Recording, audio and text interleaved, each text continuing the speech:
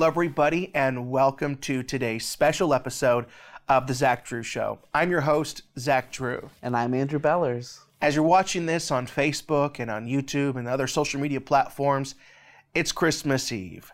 I hope that things are starting to just calm down and that it's just a time of reflection. Christmas Eve is one of my favorite days of the year. Yeah. I know this evening, probably even as you're watching this show, I have It's a Wonderful Life on the TV. Mm-hmm. And it's just so wholesome, just such a feel-good movie, and I just absolutely love it. Do you have a favorite Christmas movie? It's between that or Christmas Story. I mean, just the classics. Absolutely. You know, as soon as Thanksgiving passes, I love watching Christmas movies. And it just, really, I mean, a lot of even Hallmark movies, I know it sounds cheesy, but I like them. They're simple, they're predictable. Most of the time they're wholesome. They're starting to get a little more liberal, but hey, we're staying positive on today's program. You know, but as you know, the real meaning for this season is the birth of our Lord and our Savior, Jesus Christ. And I pray that even though today might have been crazy fun for you and just filled with excitement and family, and probably tomorrow will be as well, I hope for you. I hope that there's also times and during this evening and tomorrow that we remember the real meaning for the season, and that's Jesus. I love to share a Christmas mystery every year at this time. But before we go there, let's just read some Christmas scriptures together. And the angel said unto them, Fear not, for behold, I bring you good tidings of great joy, which shall be to all people. For unto you is born this day in the city of David a Savior, which is Christ the Lord. And this shall be a sign unto you. Ye shall find the babe wrapped in swaddling clothes, lying in a manger. That's Luke chapter 2, 10 through 12. Christmas Day is a holy and happy day when we commemorate the coming of God's Son into the world, the incarnation of God by way of the virgin birth. Never too happily can we sing, never too eagerly can we ring the bells, never with exaggeration can we express the Christmas benediction. And the Word was made flesh and dwelt among us. And we beheld his glory, the glory as of the only begotten of the Father, full of grace and truth. That's John chapter 1, verse 14. With the coming of the day spring from on high, morning broke upon the world's darkness in Bethlehem. Some 2,000 years ago, with the coming of the day spring from on high, morning broke upon the world's darkness as our Savior was born in the town of Bethlehem. And it is of no coincidence that he was born in the one singular place in all of Israel where the sacrificial lambs were raised, a prophetic reminder that God is sovereign over all. Isn't that amazing? For unto us a child is born, and unto us a son is given. That's Isaiah chapter 9, verse 6. Today we celebrate, and this evening we celebrate the birth of our Lord and Savior. Yeah. The God, the man that this entire life, present, past, and future is all about. Jesus the Christ. And like I said, one of my favorite things to share around Christmas time is the story of the very first gifts given at Christmas and how it was a prophetic utterance. It was had such prophetic meaning behind it. Let's read Matthew chapter 2, verse 1 and 2, and then 9 through 12. After Jesus was born in Bethlehem in Judea, during the time of King Herod, Magi from the east came to Jerusalem and asked, Where is the one who has been born King of the Jews? We saw his star when it rose and have come to worship him. They went on their way, and the star they had seen when it rose went ahead of them until it stopped over the place where the child was. When they saw the star, they were overjoyed. On coming to the house, they saw the child with his mother Mary, and they bowed down and worshipped him. Then they opened their treasures and presented him with gifts of gold, gifts of frankincense, and gifts of myrrh. And having been warned in a dream not to go back to Herod, they returned to their country by another route. The prophecy of the gifts. So who was it? Who was it that gave the very first gifts of Christmas? It was the wise men that came from the east, giving gold, frankincense, and myrrh. And someone that was so impactful in my life was Dr. Chuck Missler. Yeah. And as you know, he for those of you that followed him, he died a couple of years ago now. But just the way that he would dive into the Word, he would always say that, you know, you have people that are surface readers, and then you have people that get into the Word. And he said, and then there's a third type of reader and studier, and it's those who get behind the Word. Kind of like seeing a beautiful quilt, or seeing how the tapestry on the back side of how it's all connected.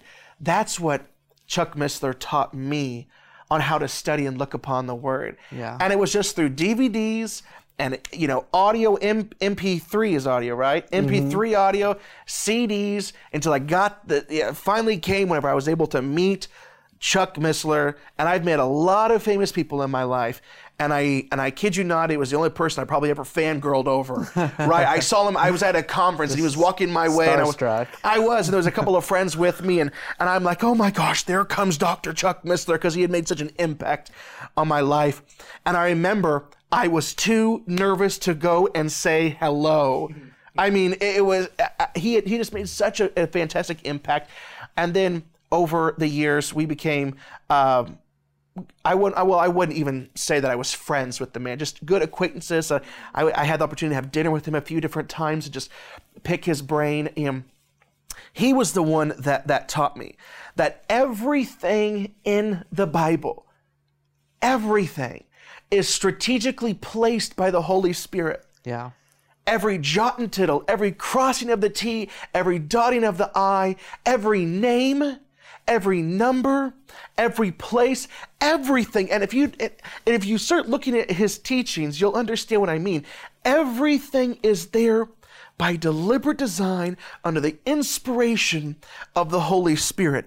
If it is there, if the Holy Spirit decided to tell us certain details, then those details are incredibly important. That's right. A book is as deep as its author. What does that say about the Holy Word of God? Yeah. And it's an amazing thing, because it's also said that it's shallow enough for a child to play in, but deep enough for an elephant to wade in. It has everything for everyone. Yeah. It is alive and active and just as relevant and powerful today as it was 2,000 years ago, or the Old Testament some 4,000 years ago. Yeah. Or, 4,000, because it was about 2,000 years after the creation of man when the Old Testament was being written, right? Job first. But anyway, go ahead. Well, I love that. I love that saying that it's shallow enough for a child to play in. It's deep enough for an elephant to wade in. It makes you think of the bigness, you know, the vastness, and also the smallness of God. That God is so great that he created everything that you can see and everything that you can't see, and he can move mountains. But also he's small enough and personal enough that he lives in every single one of us. Amen. And he hears our prayers. That's right. He created the universe and all, but yet he is attentive to our prayers. Yeah. It is. That's great. Thank you. And so if everything is strategically placed by the Holy Spirit, the gifts that the wise men gave to Jesus, gold, frankincense, and myrrh, it was there by strategic design. And it's a prophetic message of who Jesus was and what he would do for us. You see, we understand through studying the Bible that Jesus came to fulfill many different prophecies, but to fulfill three very important roles. And that's the role of king, the role of priest, and the role of our Savior. And these three were represented through the gifts the wise men had. The first being gold. You see, gold throughout the Bible, it symbolized kingship. And really think about what an odd thing to do. Because we can't get into it, but Joseph and Mary, they were nobodies. They were nobodies from nowhere. That's right. And yet these magi from the east, under the instruction likely of hundreds of years prior from Daniel, came bearing extravagant gifts of great value, significant gifts to give a child, that of gold. Gold is considered the metal of kings. It has been treasured since antiquity. The Magi brought gold to recognize Jesus' kingship. The frankincense. Frankincense was a spice used in priestly duties. Exodus chapter 30, 34, and 35 say this. Then the Lord said to Moses, take fragrant spices, gum, resin, another spice that I don't know how to pronounce, and galbanum, and pure frankincense, all in equal amounts, and make a fragrant blend of incense, the work of a perfumer. It is to be salted and pure and sacred with pure frankincense. Leviticus 6:15, he shall take from it his handful of the fine flour of the grain offering with its oil and all the frankincense which is on the grain offering, and shall burn it on the altar for a sweet aroma as a memorial to the Lord. Frankincense was often burned. It symbolized prayer rising to the heavens like smoke. The Magi brought frankincense to acknowledge the holiness or divinity of Jesus, our divine high priest. So he is our king. We live in a democracy right now, but one day, and for all of eternity, we will live in a monarchy. That's right. With Jesus as our king. And he is our priest. He's our priest now. He is our priest forevermore. He's our high priest. And our priest, what does he do? He mediates between God and man. And that's why the scriptures say that Jesus is the mediator between God and man. There is no roundabout way to get to heaven. The only way to heaven is through Jesus Christ, our high priest. And in Hebrews, it says that he's a priest after the order of Melchizedek. Yeah. And there's a whole, I know there's a whole teaching behind that you have a great teaching on. But in Hebrews, it talks about Jesus being the perfect mediator because he doesn't have to offer sacrifices for his own sins because he's sinless, he's stainless. Amen. And he's able, therefore, to offer one perfect sacrifice for all of the sins of everyone. That's right. So gold, frankincense, and myrrh.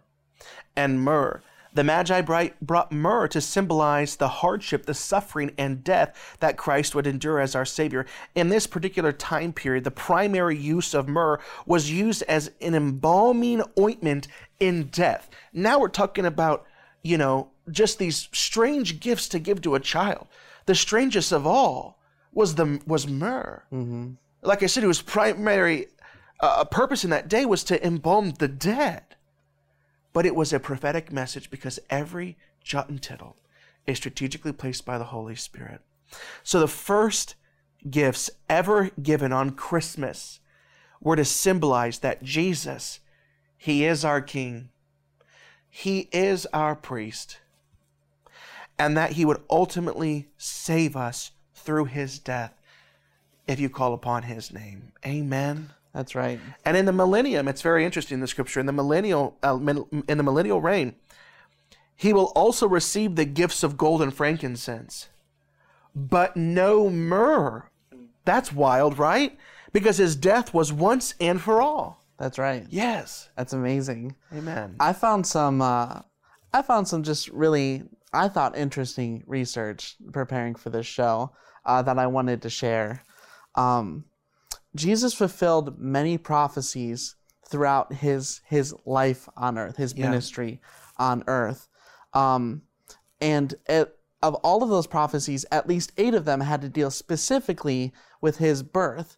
Now, when you think from a human perspective, Jesus would have no control That's right. over these 8 Yes, prophecies that's right. dealing with his birth. But of course, we know that Jesus is God, and that in him and through him all things were made and created. Amen. But these were the 8 prophecies. One, he was a descendant of Abraham. He was a descendant of Isaac. He was a descendant of Jacob. Number 4, he's from the tribe of Judah. He's a descendant of David. He was born of a virgin. He fled at one point to Egypt. His family did.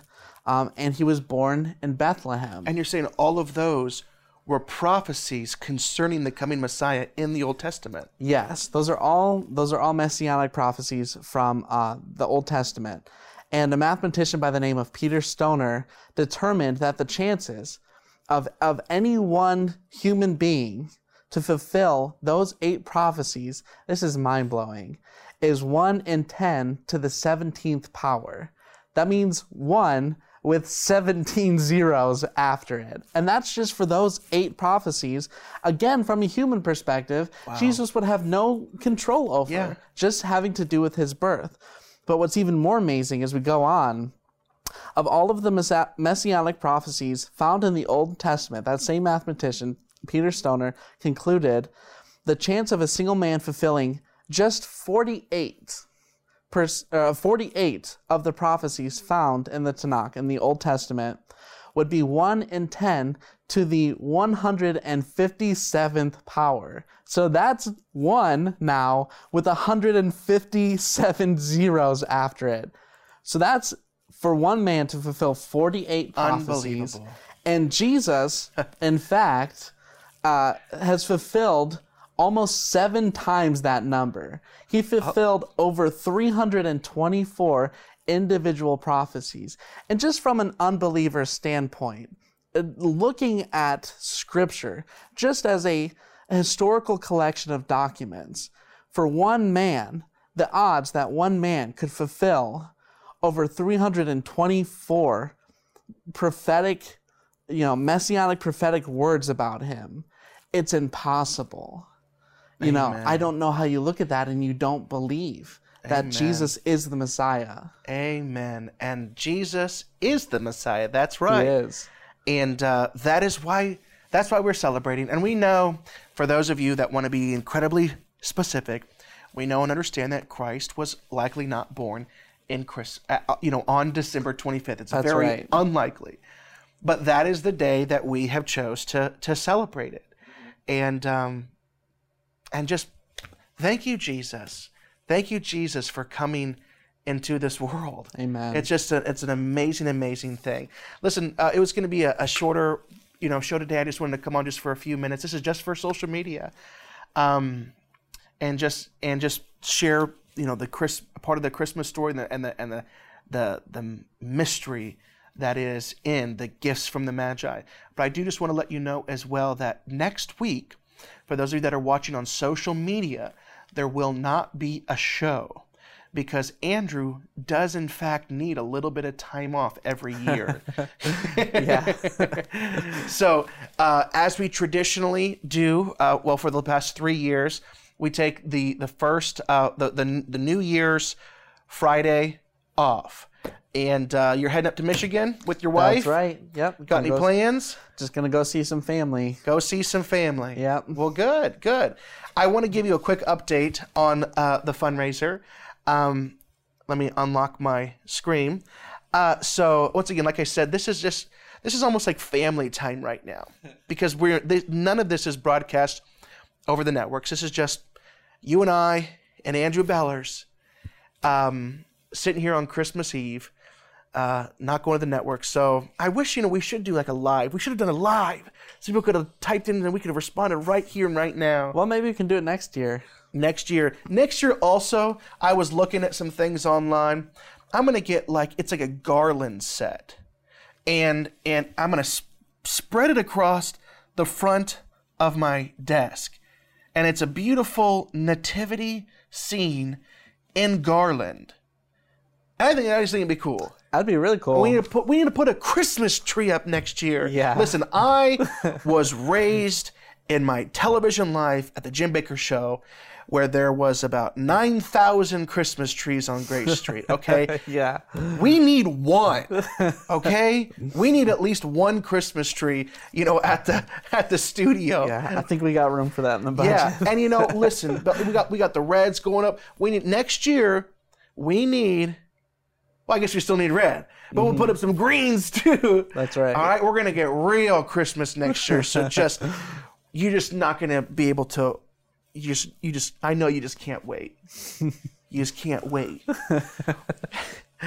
Listen, if you watched the show last week, Steve and Patty, partners from New Jersey, sold their home, and they had been trying to sell it for months and months and months. And they had said way back when, not to me, I didn't know this. I should have clarified this on the show prior. They had said to themselves, whenever we sell the home, we want to give to the show. Well, they sold it right whenever we're in our major fundraising time, and we have raised enough to stay on Comcast. And we're going to be going on WHT, World Harvest Television, DirecTV channel 367. But if we can finish out this fundraiser, we have the opportunity to go on another network this year, which would be GEB, Golden Eagle Broadcasting. That's based on Oral Roberts' university. Millions of homes through DirecTV. If we can finish out this match. So Steve and Patty, they sold their home and they called me and they said, we want to do $25,000 to the ministry. Yeah. And we want it to be a match. I said, you got it, Steve and Patty. And then my friend right before that, Stan, said, Zach, I know you got a long way to go in your fundraising, and I'm going to donate $5,000. Let's do a match.